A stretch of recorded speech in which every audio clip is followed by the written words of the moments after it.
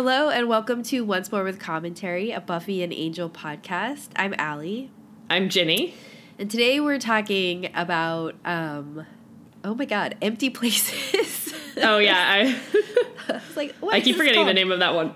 Empty Places and the Magic Bullet. Yes. So we have gotten to that episode of Buffy. I think this is going to be a rare episode from us. Where we liked Angel more, perhaps. I feel like that might have happened. Did that happen last week? Maybe last week, too, yeah. Yeah. Buffy's not running strong on this. We liked parts of the Caleb stuff, but yeah. Yeah. Maybe it was a couple weeks ago, but I feel like that happened. There have been like two instances, so this is one of the rare times that... Not to give the game away. Yeah, not to give the game away. But also more than just, I liked Angel more than Buffy, which is a low bar in this instance. I think I actually just liked that episode of Angel. Same, and I also in a think vacuum, I just, again, in really a vacuum, if we pretend like nothing else happened in this entire season. But still, I can live that way, because what else am I doing? I mean, we are where we are. How are you doing today? I'm sure sound like you have a cold. Tell I sound amazing. No, because I was visiting you last weekend in New York, and I got a little tiny bit of winter, and apparently a winter cold to go along with that. So thank you, New York. Yay.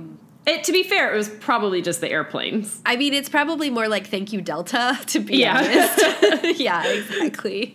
Although the subway is disgusting. You know, when I got home, my roommate was also sick, so, like, it could be that there was, like, germs lying around my apartment, too, so who knows. It was just probably a mix of all of those things. Mm-hmm. So, yeah, first official head cold of 2020, so, yeah. But otherwise, I'm good. I mean, it's, like, a good excuse to kind of, like, sit around and, like, read and not do much, so... Like, I don't really feel guilty about not going outside because, like, I run out of breath if I walk more than 5 feet. So, how are you? I'm pretty good. I got those new leggings, and I'm wearing them, and they're great. So, I think you need to explain to people what this means for you. Decade behind everyone. In fact, I would say I was pretty anti-leggings for a long time. In my defense... 2006 to 2010 were some, like, dark times where people, like, went too hard for leggings as, like, everyday wear and not just as, like, lounge wear or exercise wear. Ginny, that it wasn't just that. It's that they went a step further and were like, not just leggings, but tights shall be pants. Right, yeah. So there was some dark times. And also, just as a look, that whole mid-aughts doesn't make sense. How do you refer to the 2000 to 2010? Whatever. The aughts. Okay, you're right. So mid-aughts. There were some dark times for fashion. There was a lot of Ugg boots and leggings and skirts and things, and I was not really into that. So I resented leggings for a long time. And I liked sweatpants and pajama pants a lot. So I'm just saying recently I started wearing leggings, and it turns out they're amazing. So maybe I've been wrong for all these years. I don't regret any of my choices. But Everlane... this company that I buy a pretty decent amount of clothes from just came out with their own line of leggings, and I bought them, and I love them. They are amazing. They're so comfortable. That's just not information I needed to know. That I haven't done anything except go buy a bagel and sit in my apartment. So, I haven't really tested them, especially in forms of, like, exercise, but they're great so far. I am very happy with my purchase. I'm so proud of you. Guys, leggings, who knew? 10 years later. I also think that I off and on would buy, like, one pair, like, when they're on sale on J. Crew or something. But I think, first of all, the other ones that I've bought so far are, like, cotton, which are fine, but it's not as comfortable. These are, like, exercise material, so they're just even more flexible. It's just a lot better. Like, I'll tell you, I'm wearing a pair of leggings right now that are just, like, lounge cotton ones, and, like, they're comfy, but it's not the same because I think there's a comfort in the, like, restrictiveness of the other ones. It's like wearing like a thunder jacket on your legs, like, all the time. Yes. I also think that I was sometimes getting them too small, and then it's like, it's borderline, right? Because, like, they are supposed to be tight, and in some cases they're supposed to be, like, holding you in a bit, but, like, then, it's hard to know, like, anyway. Also, I'm always buying them online, so I was like, I can't compare this to anything. Oh, but I feel good. I'm excited to wear these most of the day until I have to go to someone's house, and then I'll change. But then you're not doing it the right way, because the true legging wearer will wear them no matter what the occasion. No, that I refuse to do. I will wear them in public because they're the reason I bought these was to wear after volleyball games. A lot of people play volleyball. A lot of the women play volleyball in leggings, like pants, but I can't do that. Like, it will confuse me. So, but I can wear them after the games. So I will wear them in public, which I know is important to you and all of our listeners. So anyway, I'll stop talking about this. I look forward to the paparazzi shots. Yes. All right, well, I don't know how to segue out of this, but... No one was wearing leggings in Buffy. Kind of disappointing. I feel like Buffy sometimes wears them to work out. Maybe, yeah. Yeah. But this never hit that, like, leggings as... No, this was, like, right on the regular cusp, fashion, yeah. But we are fully in early aughts fashion territory, which is equally as terrible. So it's not great. Yeah, there's some horror to be seen. I think Dawn's hairstyle a couple episodes ago was like, what is happening? Anyway, not to take myself on a tangent too far. So we're talking today about Empty Places, which, as I kind of said at the beginning, is the episode. And by the episode, I mean the notorious episode where everybody turns on Buffy and, like, kicks her out of her own house. Yeah. So that's the basic plot of this episode. Yes. But I'll elaborate a little bit. So everybody's obviously, like, still reeling from the attack at the vineyard. Xander's still in the hospital because he lost an eye. So big deal. It seems like everyone else has healed up and is home. But everybody's kind of grumbling and, like, looking at Buffy and, like, wondering, like, you know, what's she doing? What's she gonna do? But there's no, like, direct confrontation, really. So everybody's just kind of going about, like, the potentials are still getting lectured to by Anya about the things they're going to face with the help of Andrew, which is obviously not that helpful. So, and they're just left to kind of sit around and be depressed and miserable, and Faith is the only one who's, like, there. And so Faith decides, like, they need a bit of a, you know, night out to let off some steam, so Faith takes them to the Bronze. But, of course, it's Faith, so she's not the most responsible chaperone, and as we know, a lot of these girls are very young, so Faith basically takes them and gets them drunk, and then gets in a fight with local cops because they've discovered that Faith is, well, Faith, and in Sunnydale, she's a wanted fugitive, and there's a showdown with the cops. But it does kind of appear that the cops are not behaving as normal cops. Like, they many times threaten to shoot everybody, and they do seem kind of difficult to subdue in some way as well.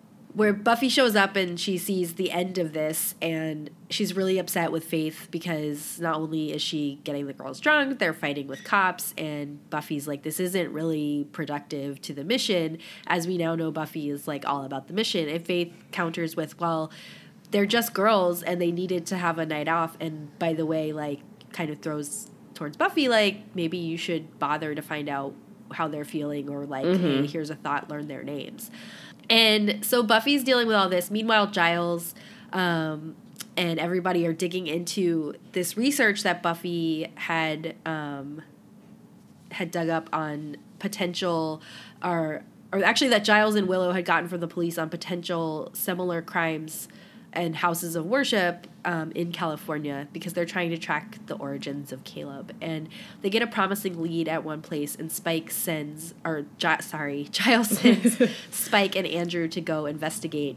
And they encounter a priest there who has clearly been traumatized and branded by Caleb, and he tells them that Caleb showed up and, you know, they welcomed him in. He found a back room, like a hidden room in their... I don't know where they're supposed to be, actually, in their monastery or something. And and then he saw the writing on the wall and he got really upset and, like, murdered everybody. It turns out what the writing says is it's not meant for you, it's meant for her.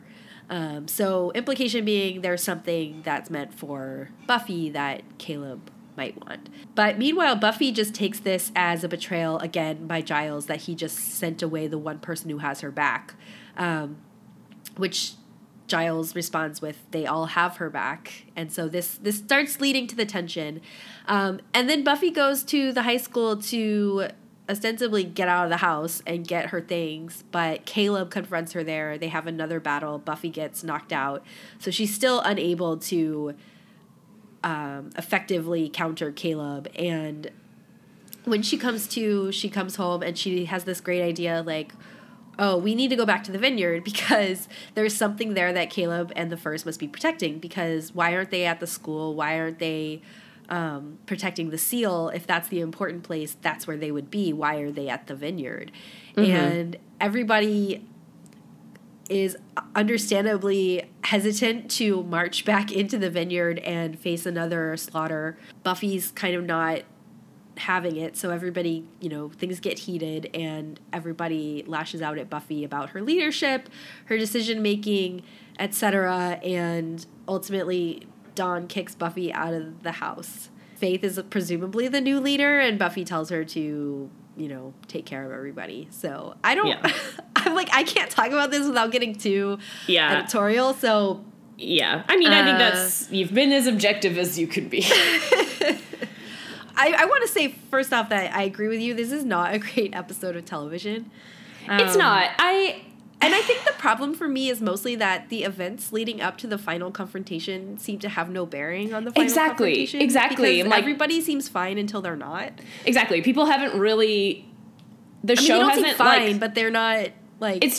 Like, on paper, it does make sense to me that some of these people would have these feelings, but they've, with the exception of the potentials, who frankly, I've been trying to be very forgiving of them, but they are pretty annoying. I'm getting to the point Rona can just like where shut up and go home. Kennedy too. Kennedy, I really tried to give her a fair shot, knowing that she kind of gets slandered, but I really dislike her. I'm like, but like no, like Buffy is obviously like distraught, and Rona is like, and the witch is dead, and it's like, that is unnecessary. I know, it's so inappropriate. Ugh. But yeah, okay, so suffice it to say, yes, I understand on paper why these things make sense, and even to a degree why the writers felt like this needed to happen. Like, there is something to, like, we have all these potentials. They don't still really know or understand the world that they're in. And so I can really understand them needing to basically learn a harsh lesson. And, like, they've learned a couple of harsh lessons, but, like, I get it. It's just so poorly explained. And I have to say, even... I guess we should give, like... Well, whatever. We can do this however it happens. But, like... Even Buffy's argument for herself isn't very good.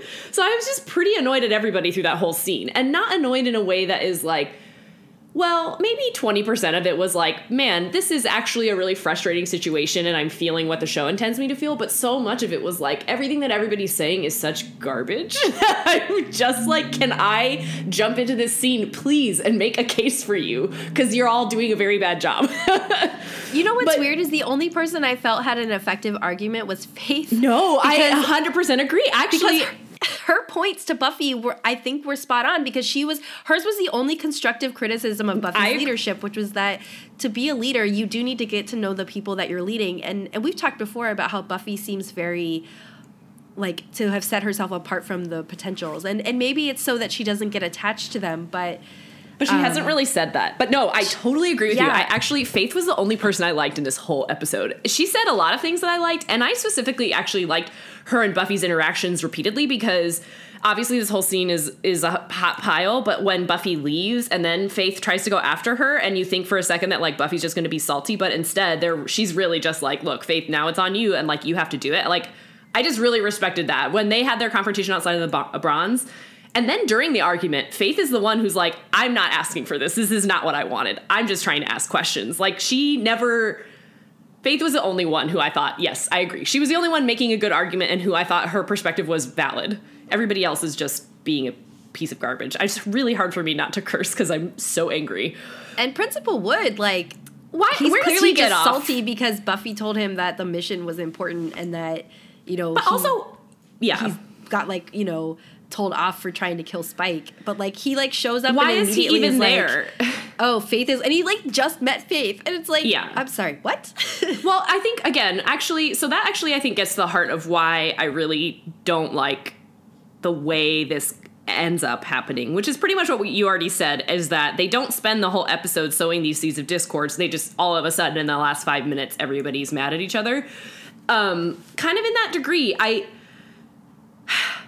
think there is a case to be made for this as a piece of plot happening, but it's really hard to watch Giles, Xander, and Willow listen to potentials who don't have any experience, and Principal Wood, who they've only just met and still don't really know that much about, you know what I mean? And it's like the things that Giles and Xander specifically say in this episode are just, I was seeing red. I'm so mad at them. And again, like, hard to say, am I mad at the show or am I mad at the characters? But I'm mad. So here's where I fall on this. Like, Principal Wood, I don't know why they trust his opinion. I don't know why they're listening to him. He has only ever proved to be out for his like personal vendetta. He just hasn't earned it. Even if he has good motives, he's not been around long enough.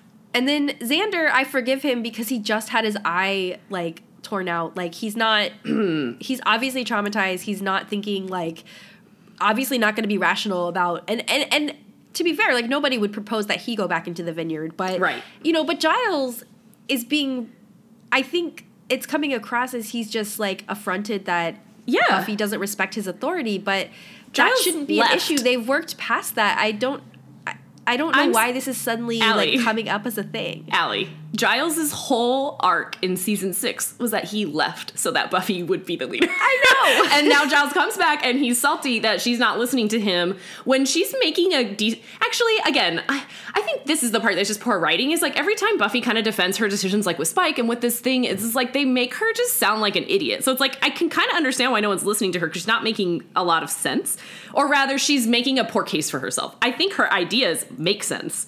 So I don't know. Yeah, I'm mad at him. I'm also really mad at Willow for, you know, here's the thing about Willow. Willow went off the charts last season and had to go do witch rehab where she learned how to control her emotions and be at one with the earth. And then in this scene, she lets Xander, who is emotional from just losing his eye, ringlead a whole argument against the leader. Instead of stepping in and saying, guys, there's a way to talk this out, and everybody needs to take a step back and like, why don't we reconvene in a day because we're too emotional about this. So Willow spent a whole summer learning this lesson and appears to do nothing for her. You know what I mean? Like, she can't recognize that everybody's being irrational because their feelings are so heated. And I don't understand Willow's stance in this fight, because she doesn't make it clear. Like, Kennedy, you know, is like, why are you always defending her? And Willow says, I'm not defending her. But then Willow doesn't really say anything. She doesn't make an argument. Yeah. So I don't really know where Willow stands. And I agree. Think you're right. Buffy's defense of herself seems to be, I'm the leader. Right. But she's I not understand her being flustered because it's 30 against 1, but otherwise. Yeah. I mean, what really frustrates me, and I think that the actual issue at stake here that the show in this particular episode doesn't at all address, but they should because it's come up before, is that every time Buffy faces a foe and fails, she loses the faith of the potentials, which is a problem, because how is it constructive for them to have someone that they're supposed to follow and look up to, but only when she's successful, like only when she's this unbeatable, like, quote, God person who like can't ever be beaten in battle? Because remember, she had to do a Thunderdome type showdown with the Ubervamp because the first time she got severely injured and lost a Slayer and everybody turned on her.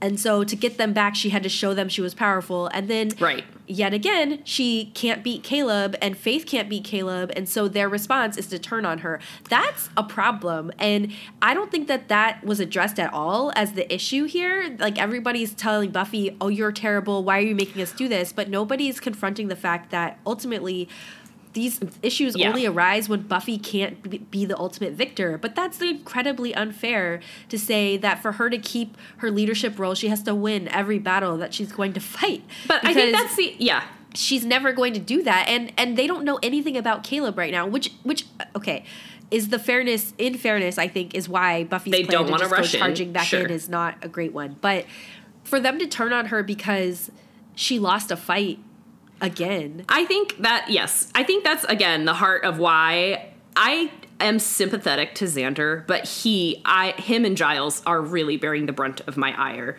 Here's the thing. What you're saying is, I think, my biggest problem as well.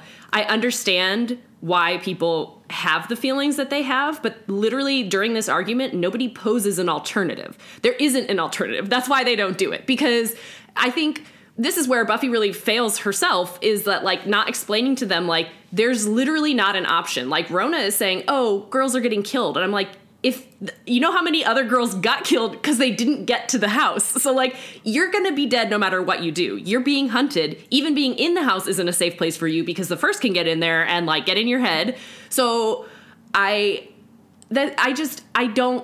don't say, oh, we don't like what you're doing, Buffy. What we want to do is nothing. But that's what they mean. And that to me is just like, I just don't understand it. And then my big thing with Xander. And again, I understand that in the moment, this is maybe not his shining moment because he's been traumatized, and I'm sympathetic to that. But Xander is the human who has chosen to help his friends fight this battle against evil for 7 years. He has not really done much in the way of training himself up in terms of combat. He's just gotten really lucky repeatedly. He's lucky he hasn't lost more than an eye already. And I think it's completely off the charts for him to suggest that because he now has gotten injured, all of a sudden there are real stakes to this. Like, I'm sorry, Xander, your life has been in danger this entire time. And to be frank, you're the only one that doesn't have to be a part of this. So, like, you made this choice and it sucks right now for you, but you don't get to blame Buffy because you got injured once. How many times has Buffy saved your actual life? Like, get off of it.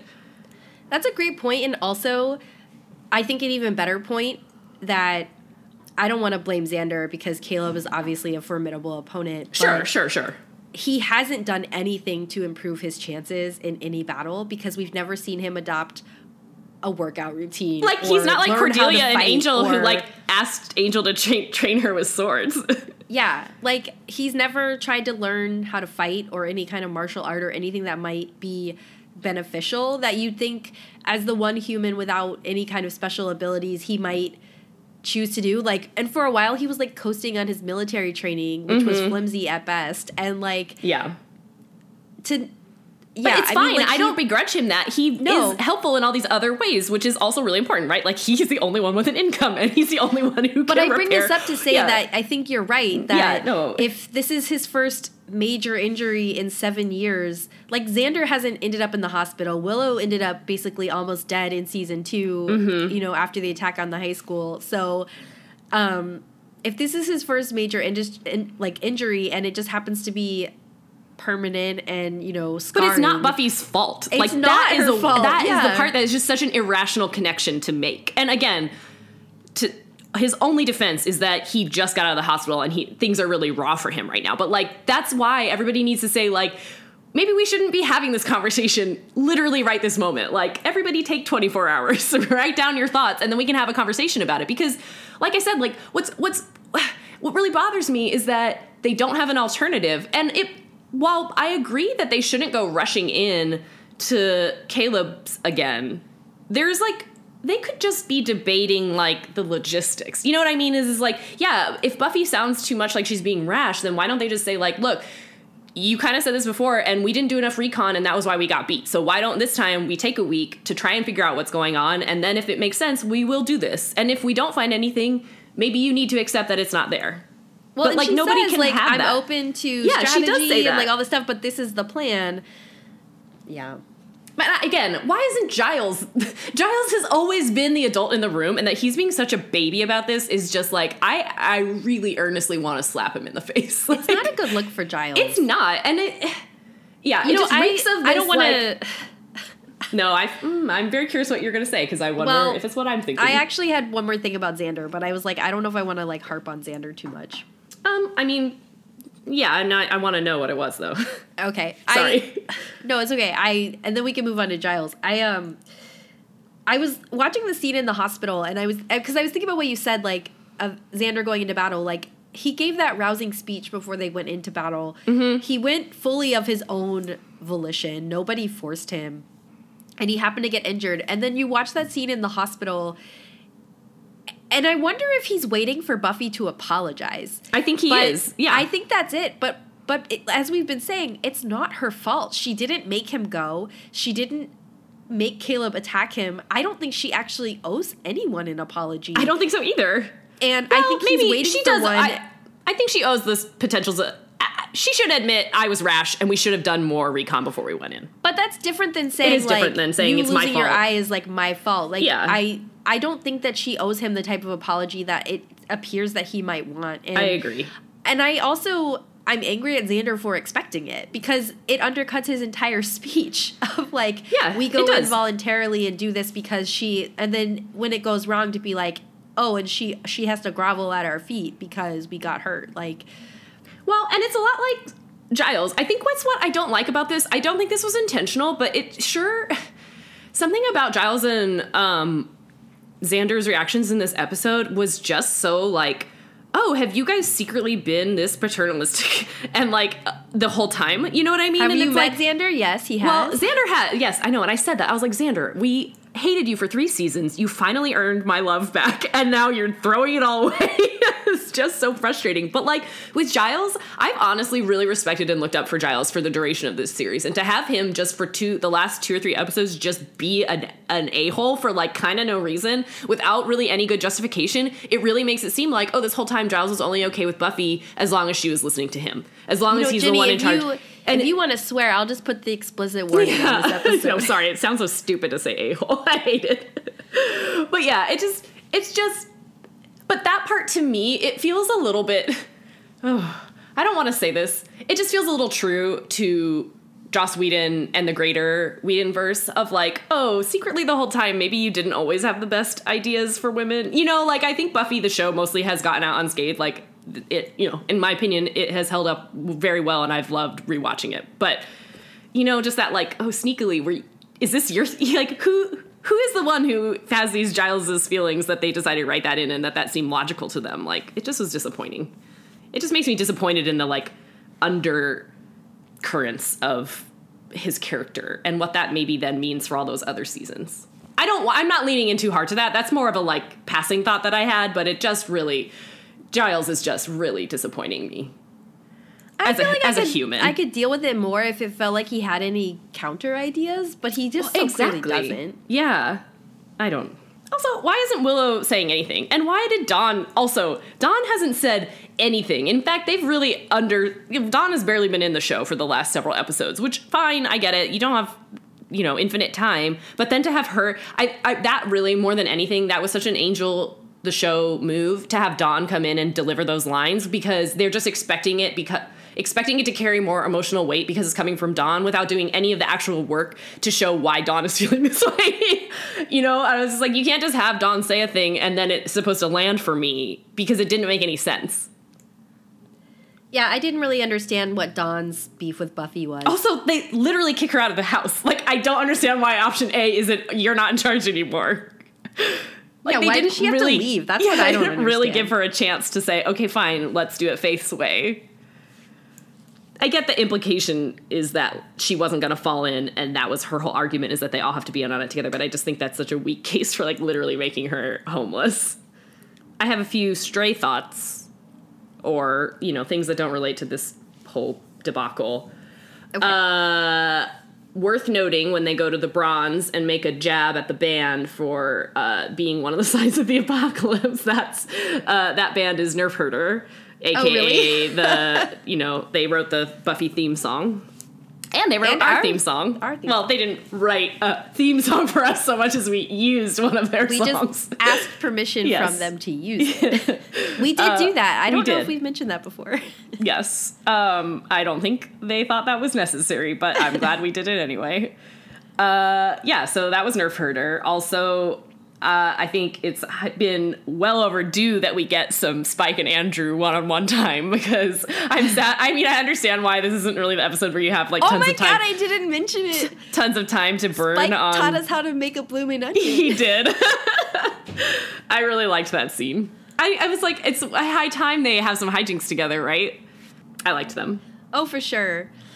No, I can't believe I forgot to mention that because I found that scene so delightful where Spike just calmly lays out exactly how you fry an onion to get it to bloom like that. Okay, so, but I feel like I do need more information because he says you put it in, like, ice water for an hour. And then fry it for 5 minutes. And then fry it, but I'm assuming you also have to bread it, but it's going to be really wet from sitting in the ice water. And then you fry it root side up, so I don't know. But I was like, Spike clearly did his research. He did. Well, I mean, he's had nothing but time to eat. I wonder bartenders if he, like, at the Bronze. at one point ate an Outback Steakhouse burger exactly. to learn how to make a bloomin' onion. Okay, all recipes. What do you say? I also neglected to mention the beginning where everyone is basically evacuating Sunnydale. Oh, yeah, and we got a little last nod from Clem. Always happy to see him. So the implication being that, like, things have gotten so bad that people are fleeing the town. They've canceled school. Mm-hmm. What do we think about this? Because this is a level of town awareness that we've never seen before. Yeah, that's true. Like, I don't know. The mayor turned into a giant snake and started eating people, and people didn't leave town. Flee. People did flee. Well, anybody who had any inkling. I guess it was mostly the demons but I mean, that fled. like, even after the fact, people were like, well, that happened, and we just still live here.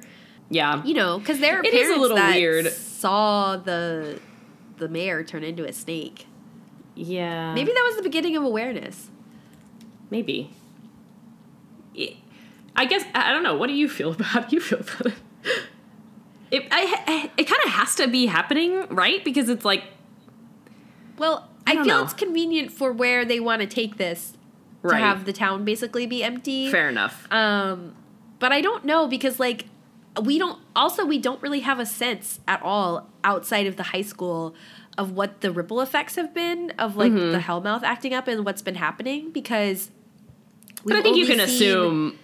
Well, can we? Because the high school is, like, on the Hellmouth, so I kind of assume that's why things were so bad there, but we haven't seen, like, local business owners combusting or, you know, like, we haven't really heard about that. It's just, so it does feel like things have escalated off screen, but we're not really made aware of it.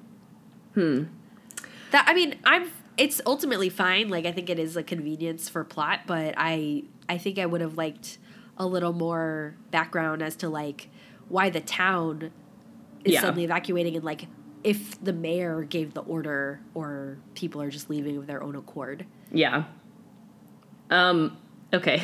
I have two more important things to say. One is shame. Yes. Okay. I did suspect that so they do keep having these weird run-ins with the cops. And I guess I kind of agree with you because the cops are acting weird, but in a way that's like, it's not really the way we've seen the Hellmouth make people behave.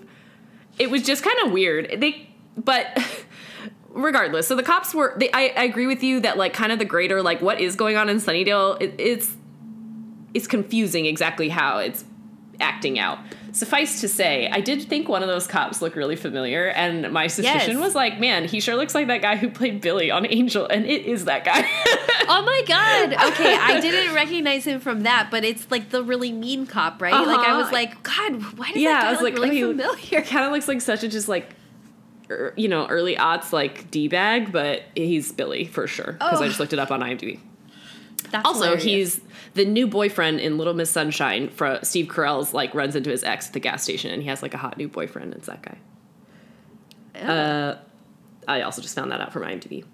Anyway, I'm sorry. I forgot to make my classic argument against everybody's poor choices in this episode, and I can't believe we skipped over this. So I'm sorry to drag us back into the Buffy expulsion thing. I understand that this isn't an airtight argument, but it is also really for Willow, Xander, and Giles, I think what is the nail in the coffin for them, in my opinion, is that whether or not this is a good truth or not in the world of Buffy, I think it's pretty well established that, especially in terms of all things demonic, Buffy is always right. You know, there have been at least 2 instances where everybody doubted Buffy's instincts and or her ideas about what was going on, and then by the end of the episode, she was proven right. The first one is, or I don't know which one was chronologically first, but one of them is when she's in the hospital, and they, you know, there's that, like, terrible monster who's like eating kids' souls, and everybody's like, Buffy, you just hate hospitals because your cousin died in one, and blah, blah, blah. And they like keep brushing her aside, right? And then at the end, of course, she was right. And then the second one is the first episode of College, right? Or the second, whichever episode, when her roommate seems a little bit off. And it's mostly played for comedic effect in that one, but like nobody believes her that her roommate is a demon. And then of course she is. And it's like, I think that when they wrote those, it was partially, especially the roommate one, like I guess that's just really for comedy that like, haha, in this world, like, you know, it is the sort of thing that normally would just be a problem in the real world and they turn it into a demonic thing. But like, I still think the case is that Buffy has good instincts where these things are concerned. So again, it's totally fine for me that people are questioning her, or even that they don't want to immediately follow her plan, but that Giles and Willow and Xander aren't willing to hear her out and say, you know what, every other time that we've doubted your instincts as a Slayer, you've been right. So maybe even though you're not making a great case for yourself, we should at least entertain this idea. So like, that just drives me nuts in this episode. Like, Buffy is always right. She's literally always right. Should have a bank of credibility with them that they don't seem to be recognizing. And I would also take that a step further and say that there also has historically been a bias against Buffy relating to her decision-making around romantic partners, because when Angel returned and she told everybody he's back, we're not together, but like he's fine because, you know, this, they all like immediately, like Faith like immediately went off to kill Angel because Xander saw them kissing. Like that was, so like Buffy's already kind of been through this before, and like in this season they're repeatedly questioning her judgment because they think every time she mentions Spike it's because she's in love with him. I know, like, it's so, like even in this one they're like, what's up with you and Spike? And Buffy's like, what? Like it's like nothing has been happening. And but they're refusing to acknowledge the legitimacy of her decision making because she used to sleep with Spike or used to sleep with Angel, and like that's actually a trend. That's such a shitty thing to do. Incredibly unfair. It really is, especially because she's right about both of them. Yeah. No, you're so right. Yeah, no, I totally agree. Also, it sort of reminds me, but I saw this saw this scene posted on the internet sometime in the last week or so, where people were the scene where after Surprise in season 2, after Angel turns bad for the first time, and Buffy has to kind of have it out with Giles to like explain what happened, and he gives her this really amazing speech about how I'm not going to judge you. I'm just here to offer you my support, and we're going to like get through this. And it's like, it makes me cry every time we watch it. And like, even just seeing the little screen clips, like I was scrolling through Reddit and I was like, oh, that is such a great scene. I guess it just breaks my heart to see Giles go from that to this. Where it's like, he can't even be supportive. Ever since he gave her that speech, he's like undermined it at every turn. It's like he can't even be emotionally supportive of her right now. Even if, I don't know, it's just like everything about it is like, this isn't you, Giles. So you've never been this way. All right, now I'm actually done. Okay. Should we move on to Angel? We should. Okay. The bright spot. The bright spot. It's weird to say, but I agree with you. Like, on its own merits, I actually really enjoyed this episode. Me too. So, why don't you tell us what happened? Okay, first of all, the magic bullet for once, or maybe for the second time, a totally apropos title that has a number of meanings that are easily discernible and make a lot of sense. Okay, so where we kicked off, last episode was that Fred realized what was, because of her exposure to Jasmine's blood, realized that Jasmine was really a monster and not this great goddess that everybody else sees her as. And once she said that out loud to Wesley and Gunn, they turned on her immediately. So Fred is like on the lam. And we see her getting chased by Gunn and Wesley, but she manages to escape. So really all the early parts of this episode are the Angel Investigations team figuring out how they're going to find Fred. So like Angel and Connor just do some, your basic tracking using their eyesight and sense of smell or whatever to kind of figure out where she's gone. But it turns out Jasmine is seemingly maybe getting stronger and or developing new abilities as she stays on Earth. So she is able to kind of telepathically communicate with Angel and Connor and ask them to come back to the hotel. And then she explains that if they basically hold hands and think really hard, they'll be able to reach out to Fred. I say that joking, but it made sense in the episode, right? Like, sure. So they basically kind of psychically reach out to try and figure out where Fred is. And it totally works. Jasmine is able to start seeing through every one of her followers, which is almost every person in LA, through their eyes. And so that was creepy. It was so creepy. She sees Fred who's been living in a motel, and then all the people that she is kind of seeing through their eyes, she's able to seemingly control them, and they start closing in on Fred. So Fred, things are just going from bad to worse for Fred. She barely escapes from a guy, people are trying to run over with their cars, people are trying to grab her, whatever. So she manages to escape. And has a run-in with a demon that turned out to really not mean anything, but sure, whatever. Anyway, eventually... No, it did. Oh, okay, maybe you're gonna have to remind me. Okay. Anyway, so she realizes that... She realizes that she's... first of all, that she's not gonna be able to keep running, because literally every person knows what she looks like now and can't, magically, mystically. And they're all after her. So she more or less turns herself in. She goes back to this Magic Bullet bookstore where she had been trying to research on mass mind control and mass hysteria and stuff. And waits until Jasmine and everybody shows up. And then she shoots a magic bullet through Jasmine into Angel, thus exposing him to Jasmine's blood and making him have the same thing that happened to Fred herself, so that he sees what's going on. So of course Jasmine immediately, they're faithless, her evil is touched Angel now too, it's totally lost. But now Fred finally has an ally and somebody who is going to help her and who can understand what she's going through. So then she and Angel come up with a new plan. They realize that it's definitely Jasmine's blood that helps break the spell that she has on everybody, but it's going to be way too hard to get Jasmine's blood.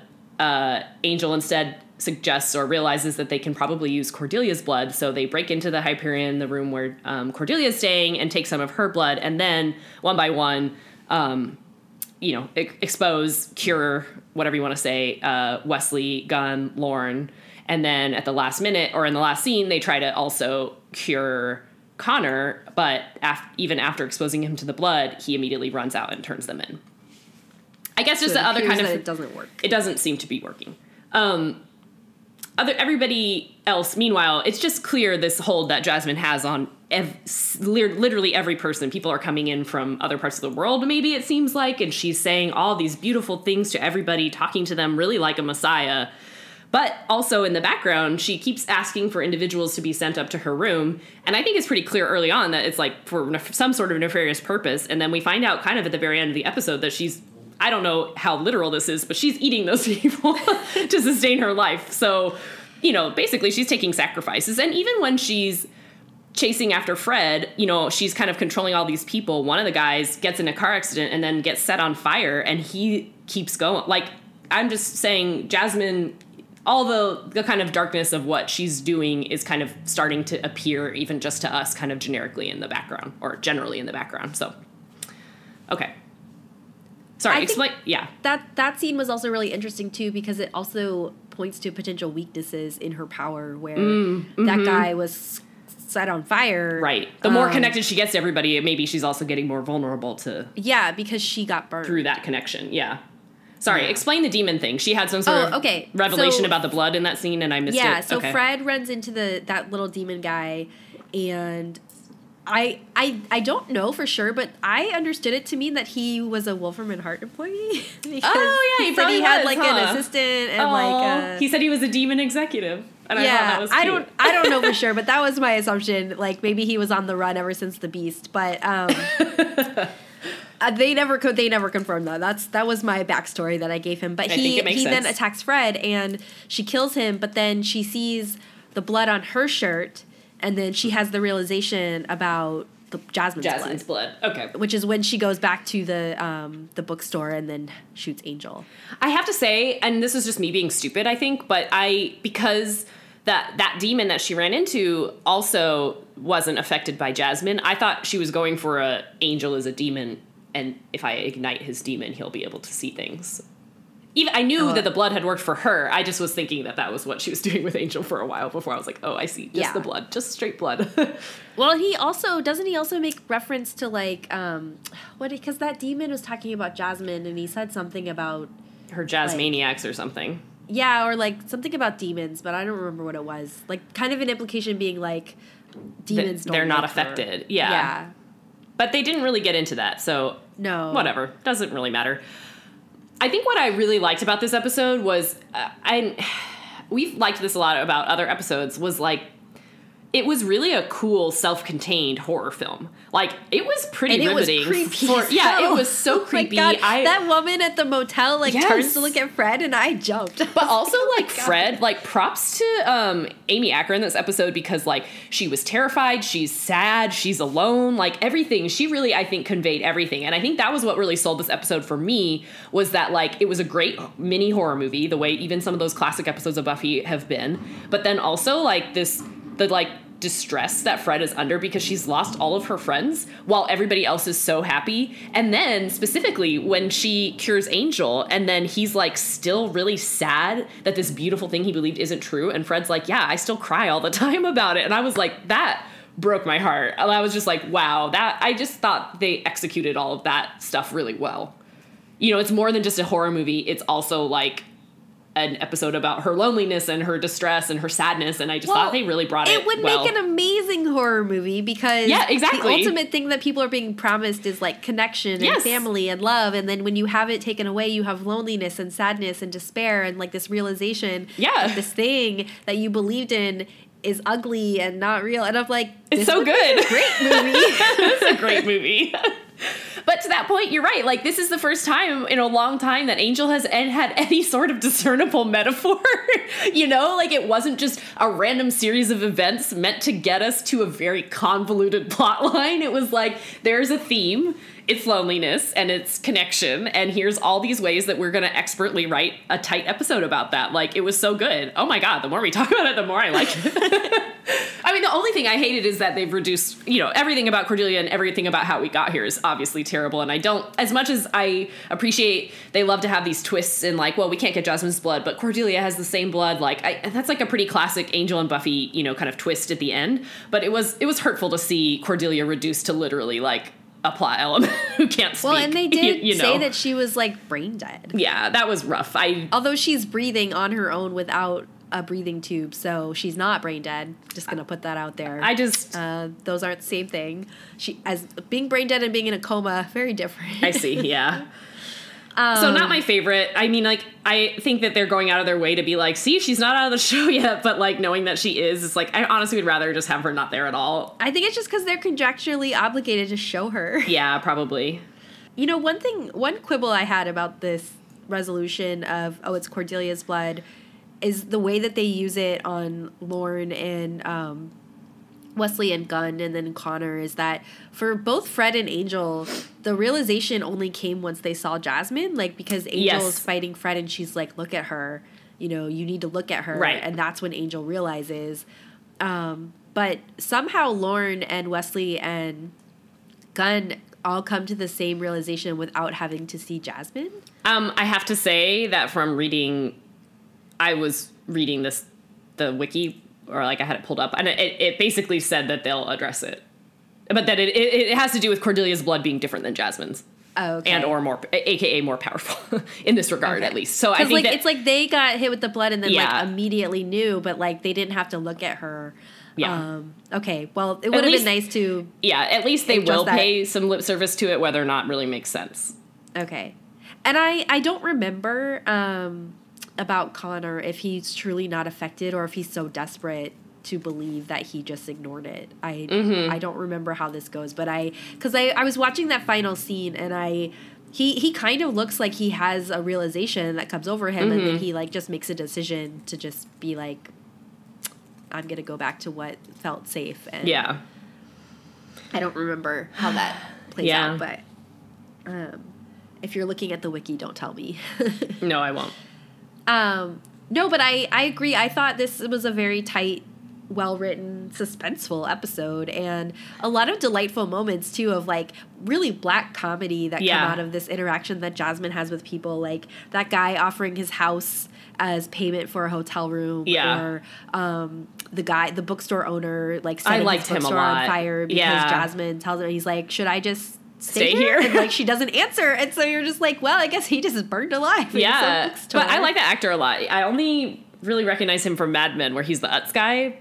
Yeah. And there's one other thing that Alex said, but I forget what it was. But I like that actor. I thought he did a really good job. Oh, actually, that was the other thing. This is kind of similar to what you're saying, though. I really liked that interaction when Fred was first in the bookstore, and you get to see the way that different types of people are interpreting Jasmine, because he almost makes it seem, you know, the episode is sort of trying to throw us off and pretend like maybe he's another ally for her, before he really is just like, but I'm so happy. You know, I don't know. I really liked the different ways that people were getting happiness out of Jasmine, because he's like, well, I don't have any business now, but I'm going to try and, you know, force Jasmine's love on the CIA, who I know are still listening to me. Like, it hasn't like overwritten their personalities. It's just like twisted their perspective on it. I don't know. I thought that part was really cool. Like, he's still a conspiracy theorist, but like it doesn't bother him anymore. Yeah, exactly. He was like, I'm just not upset about it. He's like, I mean, I still think all these things. I just don't worry about them. Yeah. Which I think is really clever to show that like everybody hasn't just become like mindless zombies. Like they're still themselves. They just have this extra layer of like worship and like they're themselves without worry and care. You know, as we see like with Wesley and Gunn, like they're all like, even when they're talking about Fred and Fred being dangerous and on the run, they're also talking about her like they're in love with her, because they are. And like Gunn is still saying things like, you know, Fred rejects love and like all this stuff. So like they're still themselves. They're just themselves in relation to Jasmine, which I think is a really nice note to show that like they haven't really been brainwashed. Exactly. It's like it's something different. Yeah, they're just under like a different kind of spell. Mm-hmm. Like Wesley chasing after Fred as a like murderous, dangerous fugitive, but then saying, you know, everything she does is graceful. Yeah, yeah. You know, it's funny. Yeah. No, I totally agree. And also, can I say that I think this episode, and for the first time in a long while, makes a great case for Angel being important and like useful to his own show, because the only reason the magic bullet can work on Angel and that Fred can do that is because she knows that shooting Angel ultimately won't hurt him. Yeah. Like if she had tried to do that with like anyone else, she would be in danger of like killing them. Yeah. And Angel's like special in that regard, and also, you know, he's probably the best ally that she could have. And I was like, oh, this is like the first time in a while I really feel like it had to be Angel. Right. It couldn't be anyone else, and the show usually is not that good at making that case. It's true. I could have done without the Angel Fred kiss. That felt really gratuitous. That was weird. Like, and it was supposed to be gratuitous, like it was so explicit of a scene, but just like gratuitous for like, oh, all the fans that have been wanting them to get together. So I was like, what? This just came out of nowhere. Well, and it also was like, oh, do you think they bought it? And it's like, who bought it? Like, you haven't even seen anyone yet. What are you talking about? Like, she just grabs him and kisses him. It's like, yeah. And it was a really long kiss, too. It was. Like, why? It was so weird. That was weird. That was Angel falling on its bad habits, I think. Angel the show. Yeah. Also, I think this was a joke, but maybe not.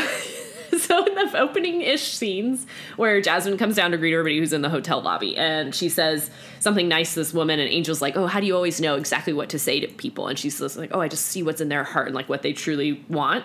And then the next thing she says is to this guy, and she tells him that like his mustache is great and makes him look strong. And I was like, that's his deepest desire. I'm sure that was a joke, but it was pretty funny because it's just not delivered with the beat or cadence of a joke. I'm just like, well, that's a crazy thing to say. No, I guess he's just always felt really self-conscious about his mustache and needs reassurance.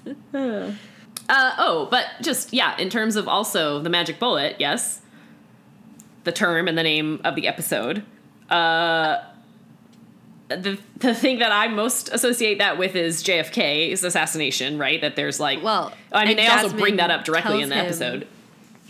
That there was no second gunman. Meaning that there was a magic... wanted to know. Meaning that there was a magic bullet, yes? That's how I understand it. Oh, I guess I didn't. I took it more as like a literal, like she was just like debunking. Oh, sorry. Yes. I'm just saying that's... I'm sorry. Yes. No, that doesn't have like a greater tie to the episode so much as it's just the term. yeah. I'm saying that there was one. Yes. And then also, I think also Fred shooting her, having the bullet go through her, and then also hit and puncture Angel, I think is also a reference to that. I think so, too. And then also a magic bullet being like a perfect cure-all, you know. So no, it's working on a lot of levels. I agree with you. For the first time, maybe ever, they actually chose a good name for the episode. Yeah, like maybe they didn't need to also name the bookstore that and have her explicitly reference JFK, but like whatever. At least it made sense, so. Well, it made sense if you have like a conspiracy theorist who owns a bookstore naming it the Magic Bullet. It does, yeah. That makes sense. That's fine. Oh, I'm just saying then is the show being too obvious and on the nose about it. Yeah, maybe. I mean, I would have appreciated the explanation too. Yeah. So, yeah. Anyway. Because also remember, like, this is a show when it first aired, like, mostly for, like, a teen demographic who might not know. Yeah, that's true.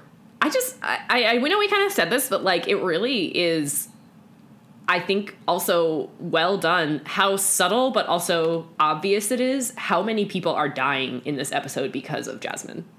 You know, like, it's not really, it's she rarely, ate, like 6 people. Yeah, and it's, like, rarely in the foreground, right? Like, it's never really the thing that's happening on screen. It's just being referred to off screen or, like, like you were saying with, like, the bookstore guys, it's like, she just doesn't tell him to leave. I think we can safely assume he's dead now. Like, that guy who crashed his car trying to get Fred and then got set on fire. Like, oh, that scene in the Hyperion was played for sympathy for Jasmine, but, like, that guy's dead. Yeah. I don't know. I just appreciate getting to... I just really... I hate... And no one's asking about the death toll. Yeah, like, nobody's asking, where did those people go? Yeah. I hate Jasmine because of how she came into this show, but I think as a villain, she's very interesting. You know, like, I kind of really liked the episode last week, too, where it was, like, just watching this, like, bizarre reaction to her and the way she holds herself, which is, like, all Gina Torres just being so elegant and, like, so magnetic, you know? It's just, like, fascinating to then just see all these little crumbles in this episode of, like, how terrible she really is.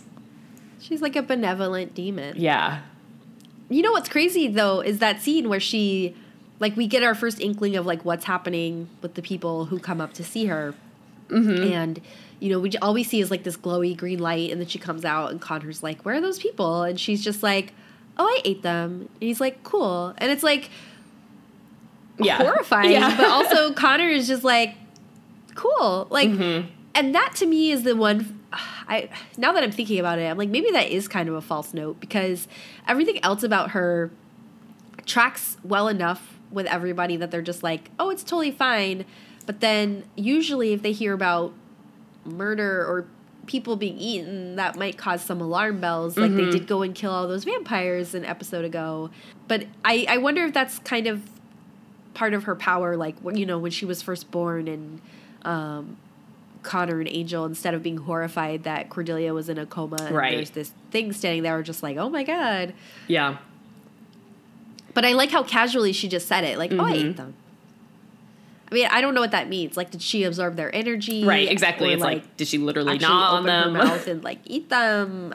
She doesn't appear to have a mouth. So, you know what she looks like? She looks like the Scarecrow mask from the Batman Begins. She does. Ugh. Oh, I hate that.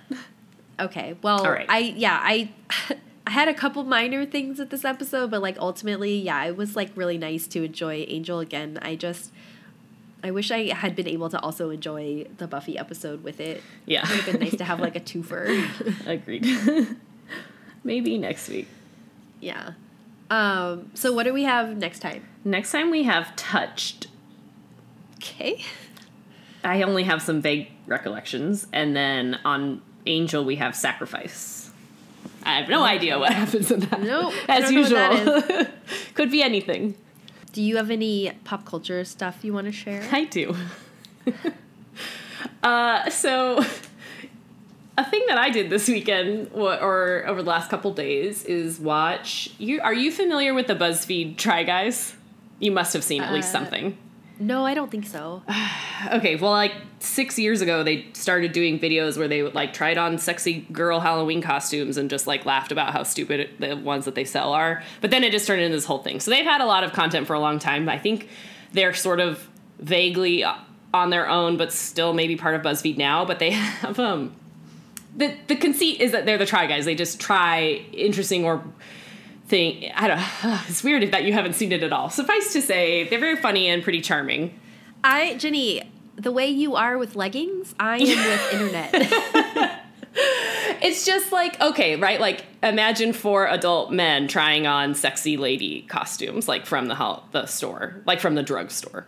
But then it's like they try different dance classes and they try different whatever. And, it's all just played for comedy, whatever.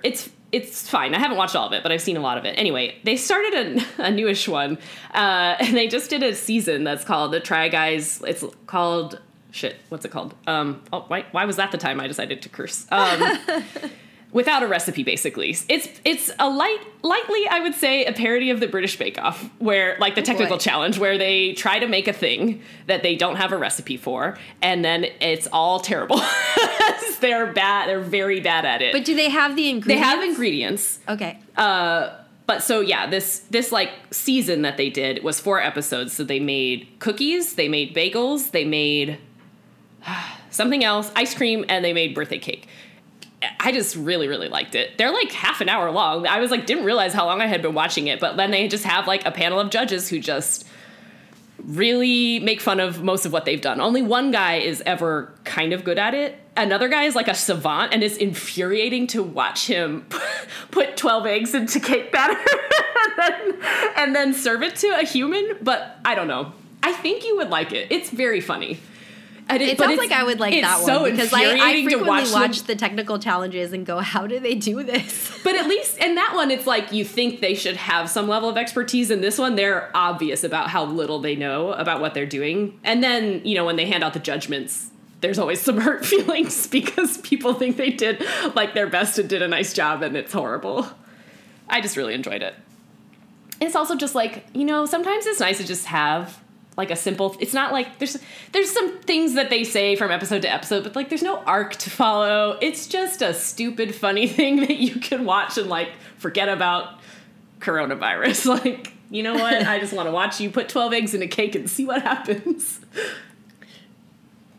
I was telling Ginny earlier that having a respiratory cold the week that you start hearing all the news about coronavirus was super fun. I don't think I have coronavirus, but I was like, whenever I'm like, I have like induced anxiety from taking cold medicine, like it's not going to mix well with like reading the news. Yeah. Maybe I should watch that. I think you would like it. A really fun thing to do this afternoon. I think they've done 2 seasons, so I've only watched the most recent one. So that's the one I specifically recommend. I assume the other ones are good too, but I haven't watched them. I'm assuming I can just like type Try Guys, no recipe bagel. I'm pretty sure bagel was cookies was the first one. Cookies, it was awful to watch. I was like, God, you're doing this all wrong. Cookies are hard. I know, cookies are so easy, guys. But also, yeah. But you know what, though? Like, that's the thing about baking is like, and why people get frustrated with it, because you can't, it is science. It's like the most science that cooking can be is baking, right? Yes. And so you literally cannot just throw things together and expect something to happen. Like, sometimes that will be okay. Like, generally, if you're making pancakes, it doesn't really matter how you put them together. You're going to end up with something. But, like, cookies and stuff, like, there are techniques involved. And, actually, the more I'm talking about this, the more I'm like, this is going to be, I should watch this. You should. And they do also a nice job. Every episode has a guest judge who's, like, a professional in that type of food, and so they give a side-by-side on like, here's how you're generally supposed to do it. Actually had some qualms with the cookie guy, but whatever. Yeah, cookies are also tough to like say this is the correct way. Well, that's what I was gonna say. I mean, there's so many methods, and their judgment for what they want in a cookie is very different from what I want in a cookie, so I didn't appreciate that. But whatever. I just think there's a lot of personal taste, for sure. Anyway, cookies are divisive. Yeah. I like a thin, chewy cookie. I don't like a thick, cake-like cookie. In general. Yeah. Do you have any pop culture? I don't know if I would call this pop culture. Okay. I just want to mention something that I saw. So I recently started, I broke down and I got a subscription to The Atlantic because I was like, running out of my monthly allotment of articles on like day one of every month, and so I was like, well, it's it's a decent news source, I'll just I think their articles are really interesting. Yeah, they do some good ones. And I saw one on why we should cancel earthworms. Okay. And I was like, this seems weird. Like, because I was under the impression earthworms were good. Mm-hmm. And turns out they're not. And this article was talking about a specific kind of invasive earthworms from, like, Japan and China that sound disgusting and apparently have invaded New York City, so you could go find them if you want to. Yeah. But really, I brought this up because this whole article's premise was like, actually, earthworms are pretty terrible for any environment in which they proliferate because they just, like, eat everything in the soil and, like, remove all the nutrients and, like, churn it up so that, like, plants and, like, understory can't survive. Mm-hmm. And so they make it really easy for, like, invasive species to take root and also, like, eliminate a lot of, like, native food for native species. All is to say is I have known my whole life that earthworms are untrustworthy and that we should not be, because when I was little, I lived in Korea, and it would, like, rain a lot in the spring, and we would walk to preschool with my dad, and if we were walking to school on a morning after it had rained, the sidewalk would be, I'm sure it's not as bad as I remember, but in my mind, the sidewalk was only earthworms. Yeah. Ugh, so gross. I mean, there were just so many. And my sister and I both were just terrified. Mm-hmm. And we would literally, like, climb up my dad's legs. And he, like, had to, like, walk us to school, like, one on each leg. Because we, like, refused to put foot on the ground. And, like, I've gotten over that level of fear of them. But I've always felt that earthworms are just the worst. Yeah. And so I read this article and I was like, I knew it. Yeah. I felt very vindicated. So the article is called, like, I think it's like earthworms should be canceled or something. And I was like, amen. That's really funny.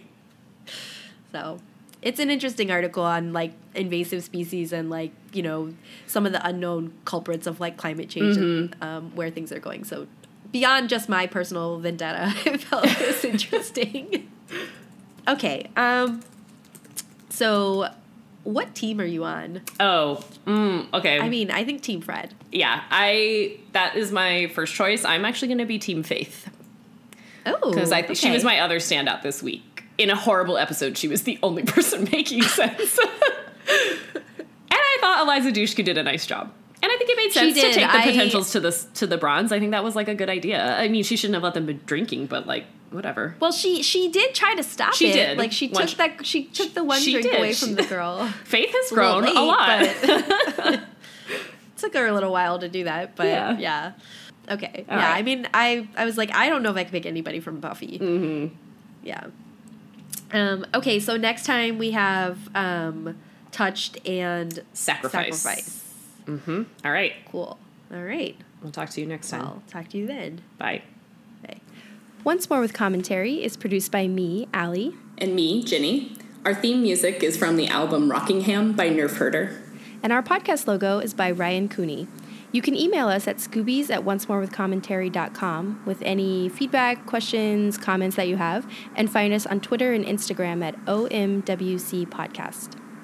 You can also find our most recent episodes and any show notes at oncemorewithcommentary.com.